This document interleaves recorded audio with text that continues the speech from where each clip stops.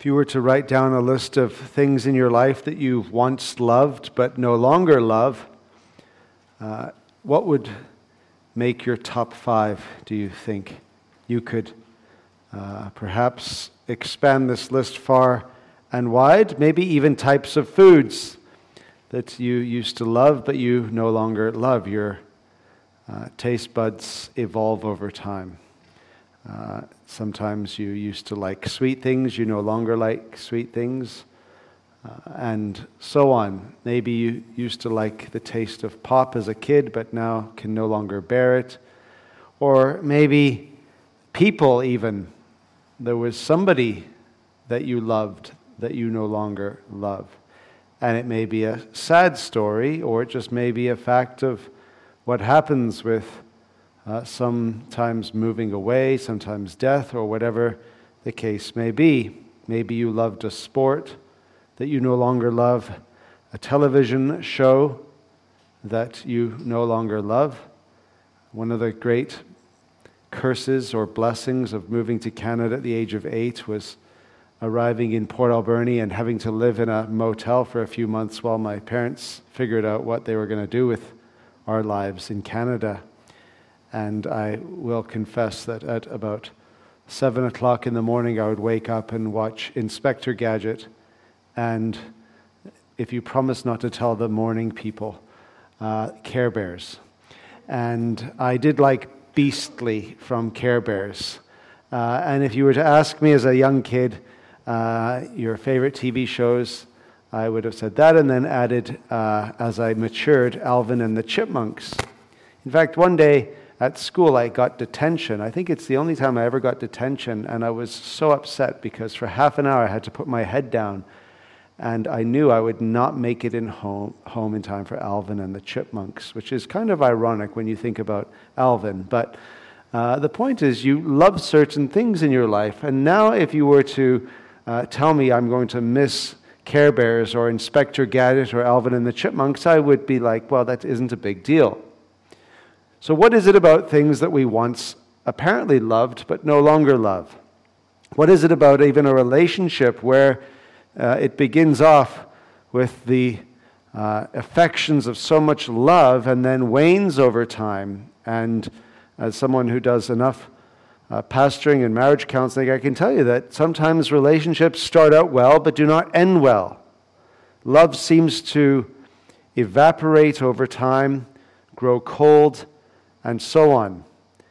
And I will say, if I can just get some marriage counseling out of the way right now for the next few minutes, this is usually my opening advice to people when 2 young people come in. All right, Dylan? Here goes. There's a very small percentage of people who get married that seem to just have what I call an easy marriage. They seem so perfectly suited to each other. They don't have to work as hard as everyone else. It's just a good marriage, and God seems to bless some people where it is just easy. They're a very small percentage. There's also a very small percentage, and now I'm talking about Christians, where they really should never have got married. The writing was on the wall from the get-go. It was a bad idea. It shouldn't have happened, and it ends as one predicts. And then for the vast majority of us in between, you have to work to some extent. There are highs and lows. There are seasons where it's more difficult. There are times when there's more fights. There's times where there's less fights. And sometimes the less fights is actually when things aren't so good, and the times when there are more fights when things are actually quite good. And it's just a mystery of all sorts of antagonisms and joys and emotions and stuff, and that's most marriages. But the goal in those marriages is usually to cultivate greater love. At least one would hope. And I think the Christian walk with the Lord has a sort of analogy to the type of marriage where there needs to be a lot of work put in to make the marriage work well. I don't think it is necessarily easy for everyone to love the Lord from the beginning and the end in a way that is easy all the time, where there's no fluctuations, where they always feel as though they have a great relationship with the Lord. I also think that by far the most Christians who truly are Christians don't suffer in the doldrums of really discontent and lack of affection to the Lord, though there may even be some of those. Most of us have to work at our relationship with the Lord, to love Him and to feel that love on a weekly, yearly basis.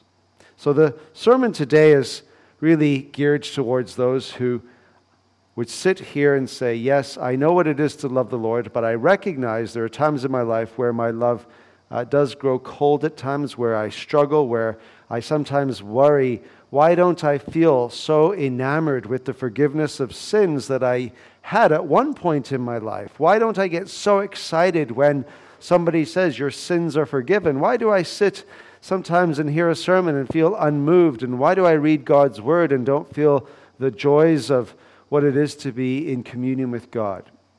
And I think most of us sitting here know a little bit about that reality.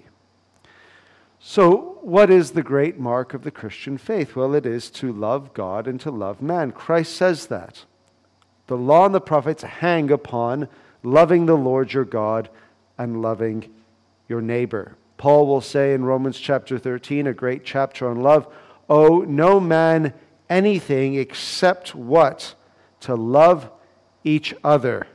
For the one who loves has fulfilled the law. And love is a very beautiful affection because love binds us to people. It brings us into union with people. And it gives us a delight in the person that we love. And it causes us then to want to do good to that person. So there are what theologians call the three parts of love. The three parts of love are union. Love brings us into union. It may be marital union. It may be the union of friendship. It may be what is the Trinitarian union between the three persons, and they are in union. Then there is a delight in that person. So when you love someone, you delight in them to some extent. And then, when you delight in someone, you want to do good for that person. You want to treat them well. And that is what it is to truly love. It is to have a type of union, whether brotherly or sisterly union, whether a father-son, father-daughter, mother-daughter, mother-son union, whatever union it may be, and you enjoy it, and you seek to do that person good. And that shows us that really the foundation of the Christian religion is love, because in love we were predestined for what? In Ephesians 1, for adoption to Himself as sons through Jesus Christ. In love He made us His children so that as children we might love God. And that is according to the purpose of His will. Now, when God loves us, it is a little bit different than when we love people. Martin Luther has one of the most famous statements on love in his Heidelberg Disputation in 1518. He says that God loves sinners, evil persons, fools, and weaklings, in order to make them righteous, good, wise, and strong. And this is the glory of God's love. Rather than seeking its own good, the love of God flows forth and bestows good. Therefore, sinners are attractive because they are loved. They are not loved because they are attractive.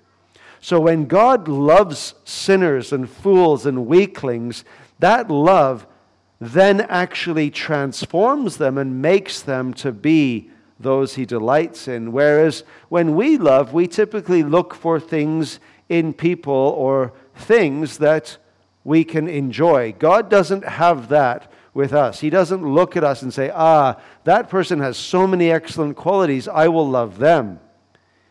He looks at all of us through His pure eyes of holiness and says, there is nothing in sinners that is lovable unless I make it to be so.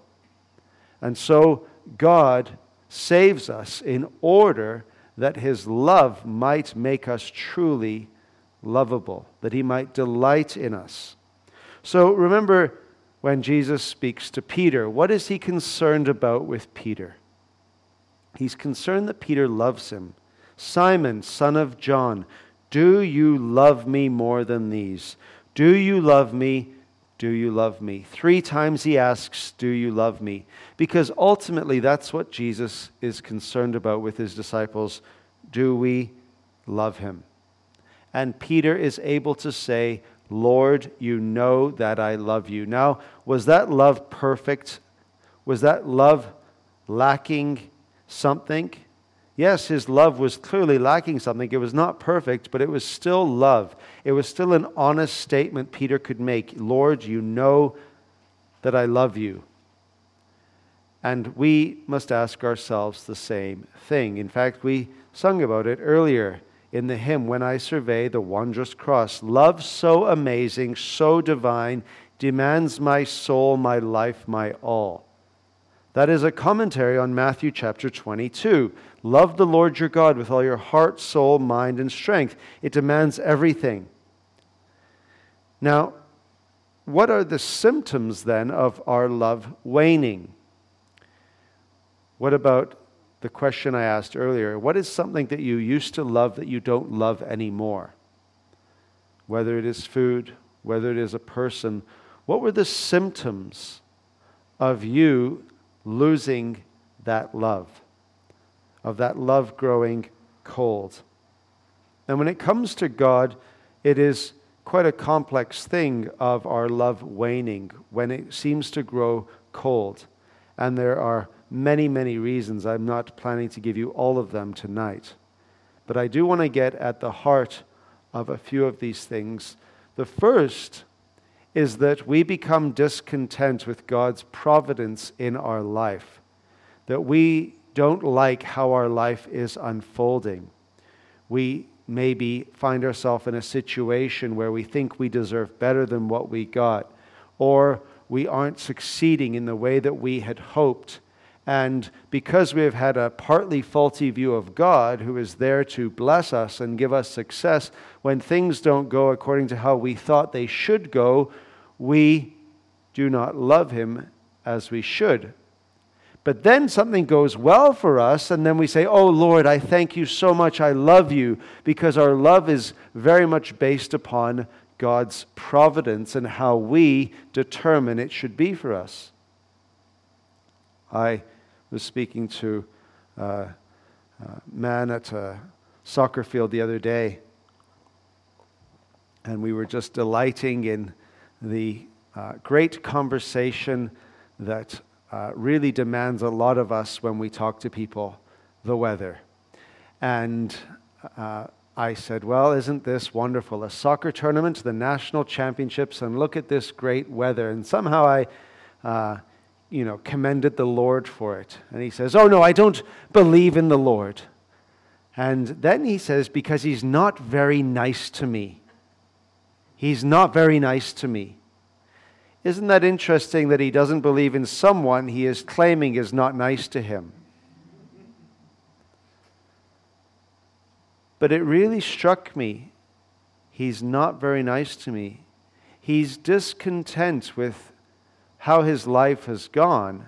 And because he doesn't like the way he's been treated, he then finds reasons not to love God. Well, Christians can sometimes be like that. We can find time to sing and dance and celebrate the Lord's goodness when we feel God is being good to us. But when we don't feel God is being good to us, when there is what is a frowning providence, we sometimes react in a way that betrays our godliness. It shows a lack of humility because we think we deserve better. And if you don't believe me, look at the Israelites in the Old Testament, in the book of Numbers, the murmuring over God's providence in their life, their dissatisfaction with how he ordered their lives. There's another symptom of love waning, and that is when we stop delighting in God's people.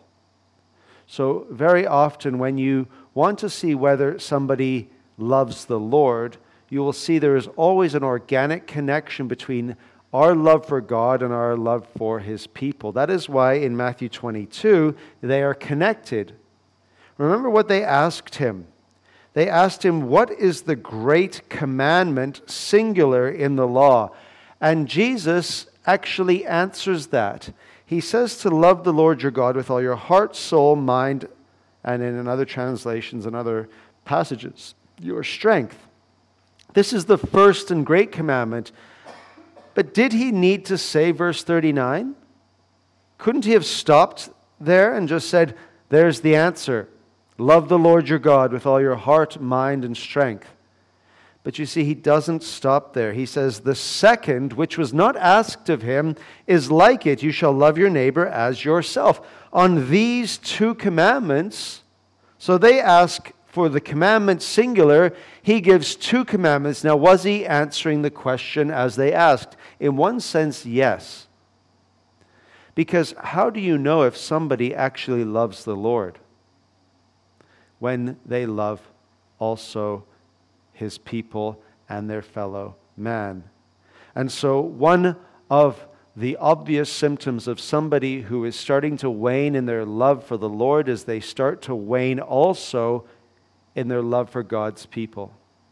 Octavius Winslow, who has written a great book on backsliding, I've quoted him before, but he said, it is true, the picture, he's speaking of fellow believers, may be but an imperfect copy. The outline may be but faintly drawn. There may be shades we cannot approve of, speaking of fellow believers.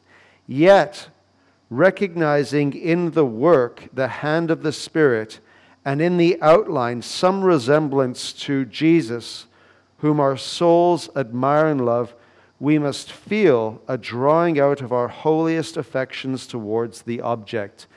That is to say, your love for God is very often monitored by your love for His people. That is why when Jesus says to Peter, do you love me? Peter has to answer that in relation to what? Feed my sheep. He doesn't just get to say, yes, Lord, you know that I love you as an abstract concept, but I love you in the context of feeding your sheep. So one principle of biblical interpretation is very often the vertical. How we claim to love God is measured by the horizontal, how we treat our fellow human being. So in Matthew chapter 25, when Jesus returns and they say, Lord, when did we see you thirsty? When did we see you hungry? What was the answer? Whatever you did to the least of one of these, you did to me. The vertical is measured by the horizontal. So how much do you delight in God's people? And that's one of the great gifts that you can receive as a Christian, delighting in God's people. I went to Philadelphia this last week, and people ask, how was your trip to Philadelphia? Very nice of them to ask. And if I'm honest, and some of you I think can testify to this, I know Macy can today. Stand up and yell at me if I'm lying, please. It will help those who've had turkey today to perk up themselves. How was your trip to Philadelphia? I says, well, you know, one of the best things about going was when I was a young man, I went with Barb and some friends, and we went down to New Jersey to hear Albert Martin preach, and we drove all the way from New Brunswick down to New Jersey, and then we drove to Philadelphia to see one of my friends, and we did like a road trip of Christian fanboy and fangirl. But I mean, there's worse things you can do, and I was able to stay at a house, and at the house there were these young kids there, and I remember going to the garden to play soccer with the boy, and there was these young girls there, and we had such a wonderful time. And then I had another chance to stay at this house on my own as I was passing through New Jersey on a flight once. And lo and behold, in Philadelphia, I'm preaching at a conference, and this young lady comes up to me, and immediately I recognize her as the young lady who about 20 years ago I stayed at her house. where she's serving the Lord now in Philadelphia. And then I go down the street the next day and I get to see a young man where I lived in the house of my professor in South Africa at seminary, and there was a young man I used to babysit. I used to do PE class with him and teach him, and he was there, and I got to see him. And I got to see so many friends from years and years ago, decades, where it was as though we hadn't been apart for more than 10 minutes. And that's something that the Christian faith can offer that is beyond just friendship. It is the connection that you can have based upon the gospel, based upon the fact that we are brothers and sisters in the Lord. And so don't underemphasize ever in your life the preciousness of Christian fellowship and what that may mean, not only now, but in the future. There are going to be occasions for everyone here where, Lord willing, 20 years from now, you're going to bump into people from this church. Maybe you've had to move away, maybe something else has happened, and it will be as though you have never been apart. But when that decay starts to happen, that is a sign of our lack of love for God. Now, what are the causes of this? Well, one of the causes of our decay in our love for God is our love for the world. That will always be the great temptation. Octavius Winslow says that worldly encroachment is a fruitful cause, but no two affections can be more opposite and antagonist than the love to God and love to the world. It's impossible that they can both exist with equal force in the same breast. The one or the other must be supreme. They cannot occupy the same throne. That is why John will say, "Do not love the world or the things in the world. If anyone loves the world, the love of the Father is not in him." So when Jesus is saying the great commandment is to love the Lord your God, we are told elsewhere that the love of the world will draw you from that. The desires of the flesh and the desires of the eyes and the pride of life is not from the Father, but from the world. But here's what you need to remember why it is foolish to love the world. The world is passing away along with its desires, but whoever does the will of God abides forever. In other words, the love of the world takes us away from the love of God. But in order to counter that, we need to remember that the love of the world is passing. It's futile. It ends nowhere. Paul says, Demas, we read this earlier, Demas, in love with what? In love with the present world, has deserted me and gone to Thessalonica. Can we say that Demas is someone who really loved the Lord, his God, with all his heart, soul, mind, and strength? No. His desertion of Paul was a lack of love for God. And why did he have a lack of love for God? Because he loved the world, Paul said. But what's the context? The context in verses 6 to 8 tells us that the solution to loving the world is an eternal perspective. Just as John says, so Paul says. He says, "For I am already being poured out as a drink offering, and the time of my departure has come. I have fought the good fight, I have finished the race, I have kept the faith. Henceforth there is laid up for me the crown of righteousness, which the Lord, the righteous judge, will award to me on that day, and not only to me, but also to all who have loved his appearing." You love the world or you love God. How do you make God the winner? How do you allow God to occupy the throne in your heart? You have to remember that what God can offer you is eternal and lasting, and what the world can offer you is temporary and fading. And that is the great struggle of the Christian life, is to really believe that it is better, like Moses, to suffer with the people of God than to have the pleasures of Egypt, the pleasures of sin that ultimately spoil and ruin.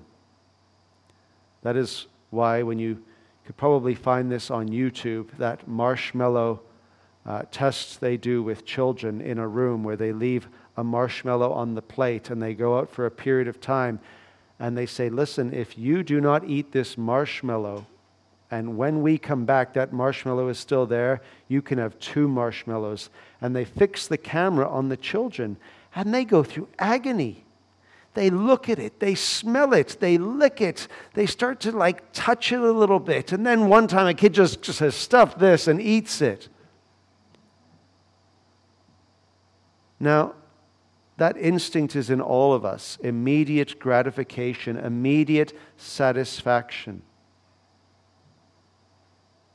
But love of God orders our affections. It keeps us sober-minded and helps us to look to the prize that is awaiting us. But then there is another reason, and it is Christ's love constrains us.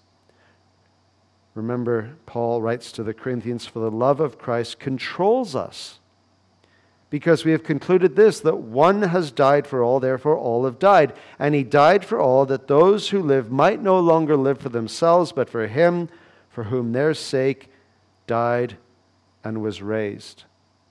How do you love God?